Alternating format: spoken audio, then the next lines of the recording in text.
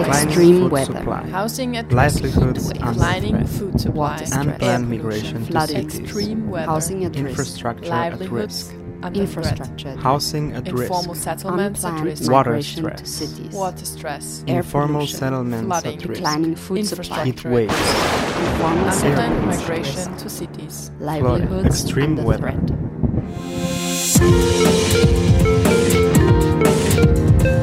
Welcome to Breaking Paradigms, a podcast where we talk about global perspectives on spatial planning in practice and theory, by Constance Frech and Sarah Couchet. Today we will talk about urban climate strategies. As we already did one episode which covers climate-related natural issues in the city, we won't reiterate all that. But we warmly recommend to listen to our episode Urban Planning in Times of Climate Change. There we discuss some fundamental approaches to climate change and how it is connected with spatial planning. We'll link that episode in the description. However, today we will focus on the strategic aspect, which is a less hands-on approach to the topic, yet one that has significant impact on our society at large. Let me give you a little context. Strategy and policy are very abstract, and I recently had an intense discussion with a friend about the right approach to the environmental challenges we face today. He said very poignantly that talking about statistics and numbers is so very abstract, and most everyday people just can't relate to that. And I wholeheartedly agree. I think the climate movement itself is the best proof for that. And by that I mean ineffective science communication. Science knew where we were going to go decades ago, but the majority of people didn't feel touched by the topic, and it didn't reach a critical mass. But as we continued our conversation, he focused on the point that most people find excuses and don't do enough individually. He theorized that most people probably prefer to go to a protest than actually change something in their day-to-day. I realized that I personally believe it is something that needs to go hand in hand. There are policy measures which need to guide us, especially in large-scale projects or developments, and in our city planning especially.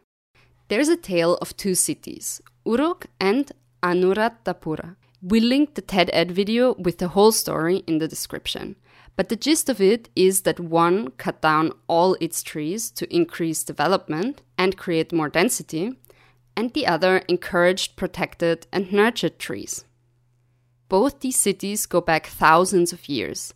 And if you haven't heard of them, you should stay tuned as we will focus on interesting yet almost unknown ancient settlements in a future episode. But back to the topic. Since both cities were and are very old, they didn't have modern-day irrigation systems. Trees were the best shot at water filtration. And I think you can imagine how the story goes. One city wasn't able to water their agricultural lands appropriately, while the other, to this day, is home to a tree which was planted more than 2,000 years ago. But let's start with the basic. What does policy actually mean? A policy is a deliberate system of principles to guide decisions and achieve rational outcomes. A policy is a statement of intent, and it's implemented as a procedure or protocol. And now we'll take a look on which opportunities cities have to approach climate change on a policy level. First, we're taking a look at the international level and the policy that guide countries in their decision-making when it comes to climate change strategy or policy. The most notable document here is the United Nations Framework Convention on Climate Change, short UNFCCC, Paris Agreement, which has been very prominently featured in the media, and you probably heard of it. Aside from setting certain objectives, one of its most notable features is Article 4, which states, "Each party shall prepare, communicate and maintain successive, nationally determined contributions that it intends to achieve." This means that every country creates plans, policies, and other forms of contributions in order to attain the goals of the Paris Agreement. All of these plans, policies, and other contributions are called nationally determined contributions. As many countries seek guidance to achieving the goals, UN-Habitat has created a lot of different publications. They review the state of nationally determined contributions, create so-called thematic guides to address specific needs, and they share best practices among other publications. In the 2017 review, Sustainable Urbanization in the Paris Agreement, they published that out of the 164 nationally determined contributions, short NDC, about 68% mention urban keywords. However, less than 16 can be considered as featuring strong urban content. 79 out of 188 countries with urban content in their NDCs focus on urban adaptation and/or mitigation measures. The rest doesn't. These measures most prominently concern the topics like energy production, food security, and transportation.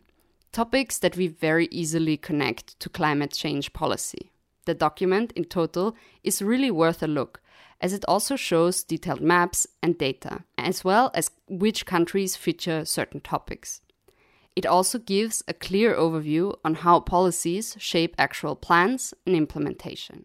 If you're interested in the policy documents or other publications we talk about, as always, you can find our sources on our website, breakingparadigms.org/urban climate strategies, underneath the episode. UN-Habitat offers more than 100 publications on its website on the topic of climate change. So it's clear that this topic is a big issue. But as we read through them, we realized paper is patient, as the UN and its agencies, like the UNFCCC or UN-Habitat, don't have any binding authority over the member states. They usually try to get everyone to the table and find a result that can reach a consensus. This consensus means that countries are more likely to bind themselves voluntarily to certain agreements, even if there is no one to enforce them. That also means that some documents, like the New Urban Agenda, can be quite ambitious, while others seek the lowest common denominator. The most current publication on the topic is called Addressing Urban and Human Settlement Issues in National Adaptation Plans. Just for clarification, national adaptation plans are part of the nationally determined contributions. The document responds specifically to a call by Least Developed Countries expert group of the UNFCCC to help with implementation aspects of the Paris Agreement. Similarly to the Pro-Poor Climate Action in Informal Settlements publication, it is a thematic guide. That means it gives advice to a specific target audience on how to implement a policy, shares possible solutions, and helps define issues through science and policy statements. Pro-Poor Climate Action in Informal Settlements specifically outlines the vulnerability of informal settlements concerning climate change. They define 3 sides of being vulnerable to climate change: exposure, sensitivity, and adaptive capacity. Exposure includes areas impacted by hazards due to terrain or location, for example, the severity of climate hazards, and the frequency of climate hazards.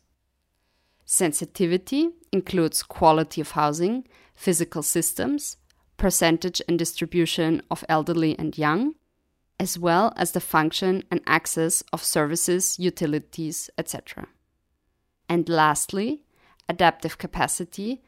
This includes mobilizable resources, information and skills, and institutional or social capital. These 3 sides of vulnerability, exposure, sensitivity, and adaptive capacity, can be present in varying degrees, but are usually most present in places of the Global South. The technical guide also outlines a number of measures that can be implemented in communities, like savings groups, collecting census data, among others. But most importantly, this document outlines 8 key principles for action. Address development deficits with climate change adaptation and mitigation in mind, and address climate change adaptation and mitigation with development needs in mind. Secondly, downscale vulnerability assessments and responses to city and neighborhood level. Thirdly, incorporate local knowledge in climate change responses. Fourth, strengthen education and training. Fifth, build capacity at the neighborhood level. Sixth, apply a balanced mix of adaptation options. Seventh, scale up action through co-production and collaboration between actors. Eighth, recognize the opportunities offered by integrating the informal economy into adaptation and mitigation. Guidelines, policies, and papers by UN-Habitat usually use quite a broad brush, since they have to consider the variety of realities. There are vast differences in how planning is conducted, who conducts it, and which tools are available to them.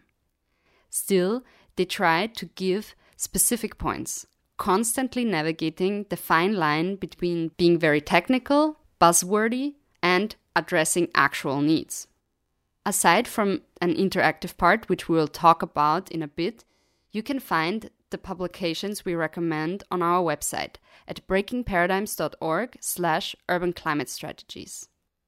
If you are still studying or just starting out in the field, we specifically recommend Guiding Principles for City Climate Action Planning and Planning for Climate Change, a strategic value-based approach for urban planners. For those already knee-deep in the content, check out plannersforclimate.org. You can find all the links in the description on our website.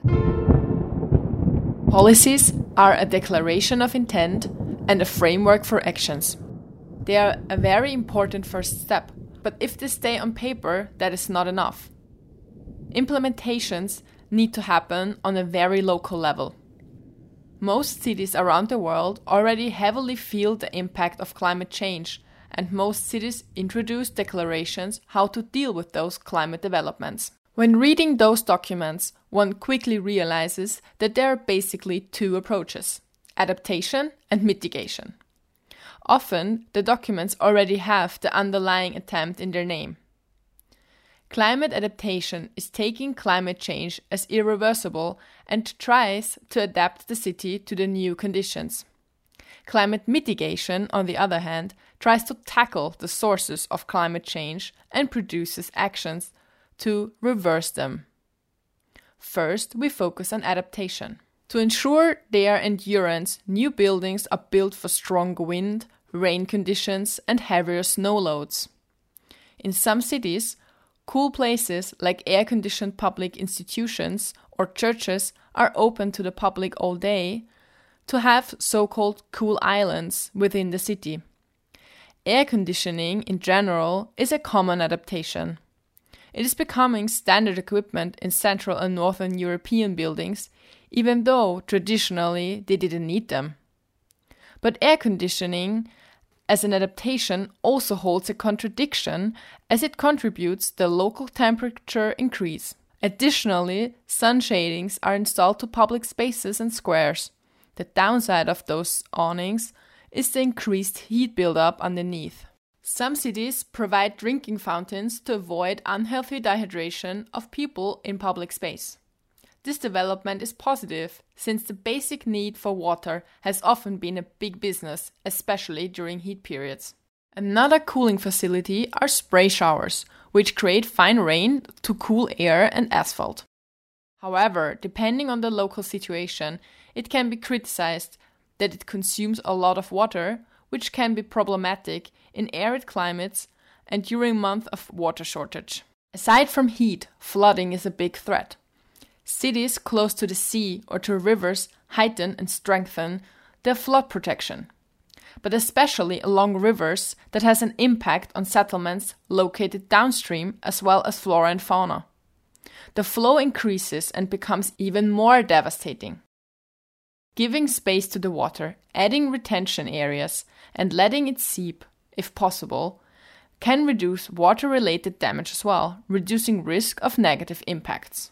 These are just a few examples of climate adaptation, and at the end of this part, we will give you a little task. But back to the topic.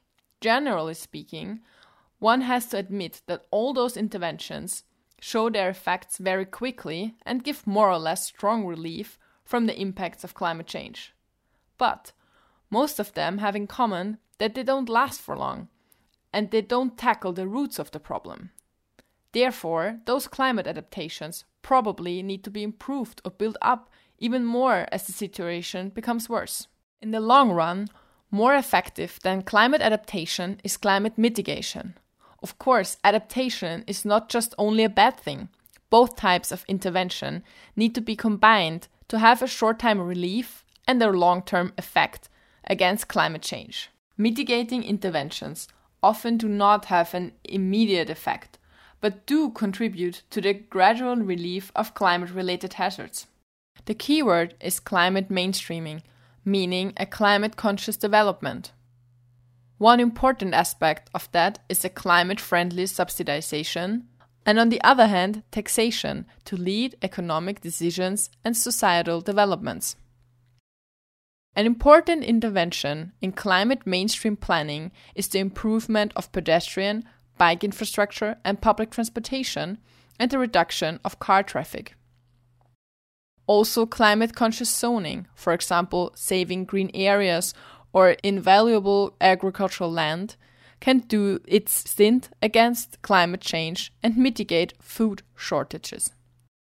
Renaturation, desealing and establishing new green areas like new parks or at least planting more trees on streets can have a quick cooling effect of the surrounding area and a long-term effect of the city's climate.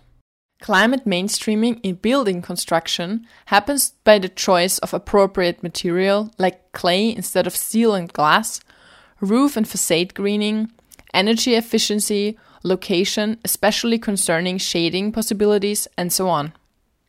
In informal areas, mitigation can also be started by collecting data and supporting formalization processes, as we talked about in our series on informality. Formalization is not the only option, but it gives government a better insight into the local situations and adds tools like financial support, enforcing building codes, and other measures which informal settlements otherwise can't access as easily. One aspect that touches participatory aspects of planning, in intersection with climate mitigation and sometimes adaptation, are support groups. In many countries, there are NGOs or civil society organizations which provide immediate help in crisis, while savings or insurance collectives have long and short-term impacts on the community options towards climate mitigation. If you want to find out more about climate strategies of countries of the Global South, some of the UN-Habitat papers, and a paper about the cities of Durban in South Africa and Quito in Ecuador, discuss that at length and are among the resources linked on the website. After getting to know all those policies and adaptations cities established, you might wonder how it looks around your place. And so do we. Hence, we created a map to locate pictures, comments, and ideas of urban climate strategies. On our website, breakingparadigms.org/urban climate strategies, underneath this episode, you can find a world map. Think of your surroundings or places you lived before or visited. Are there spots which become extremely hot in the summer? Are there cool oases in the city? Are there places you feel they'd be predestined to become climate adapted? Are there facilities or adaptations that you see critically? Mark those places on your map. You can add pictures, text, recordings, links, drawings, etc. Nearly anything you can think of. Check out what places are already marked. Do you know those locations? Let's all together create a map of urban climate strategies. Join us at breakingparadigms.org/urban climate strategies. To conclude, we want to send you away with the 8 points of UN-Habitat's guiding principles for city climate action planning.